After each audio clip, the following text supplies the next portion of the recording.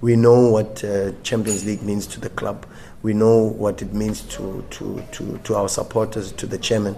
And we know what we have to do in the second leg. We carry the responsibility. We accept that the performances was not good enough in Zambia, and we know that.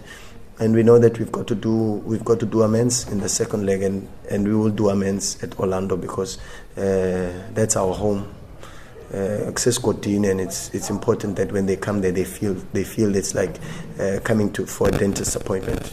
It's not going to be easy for them.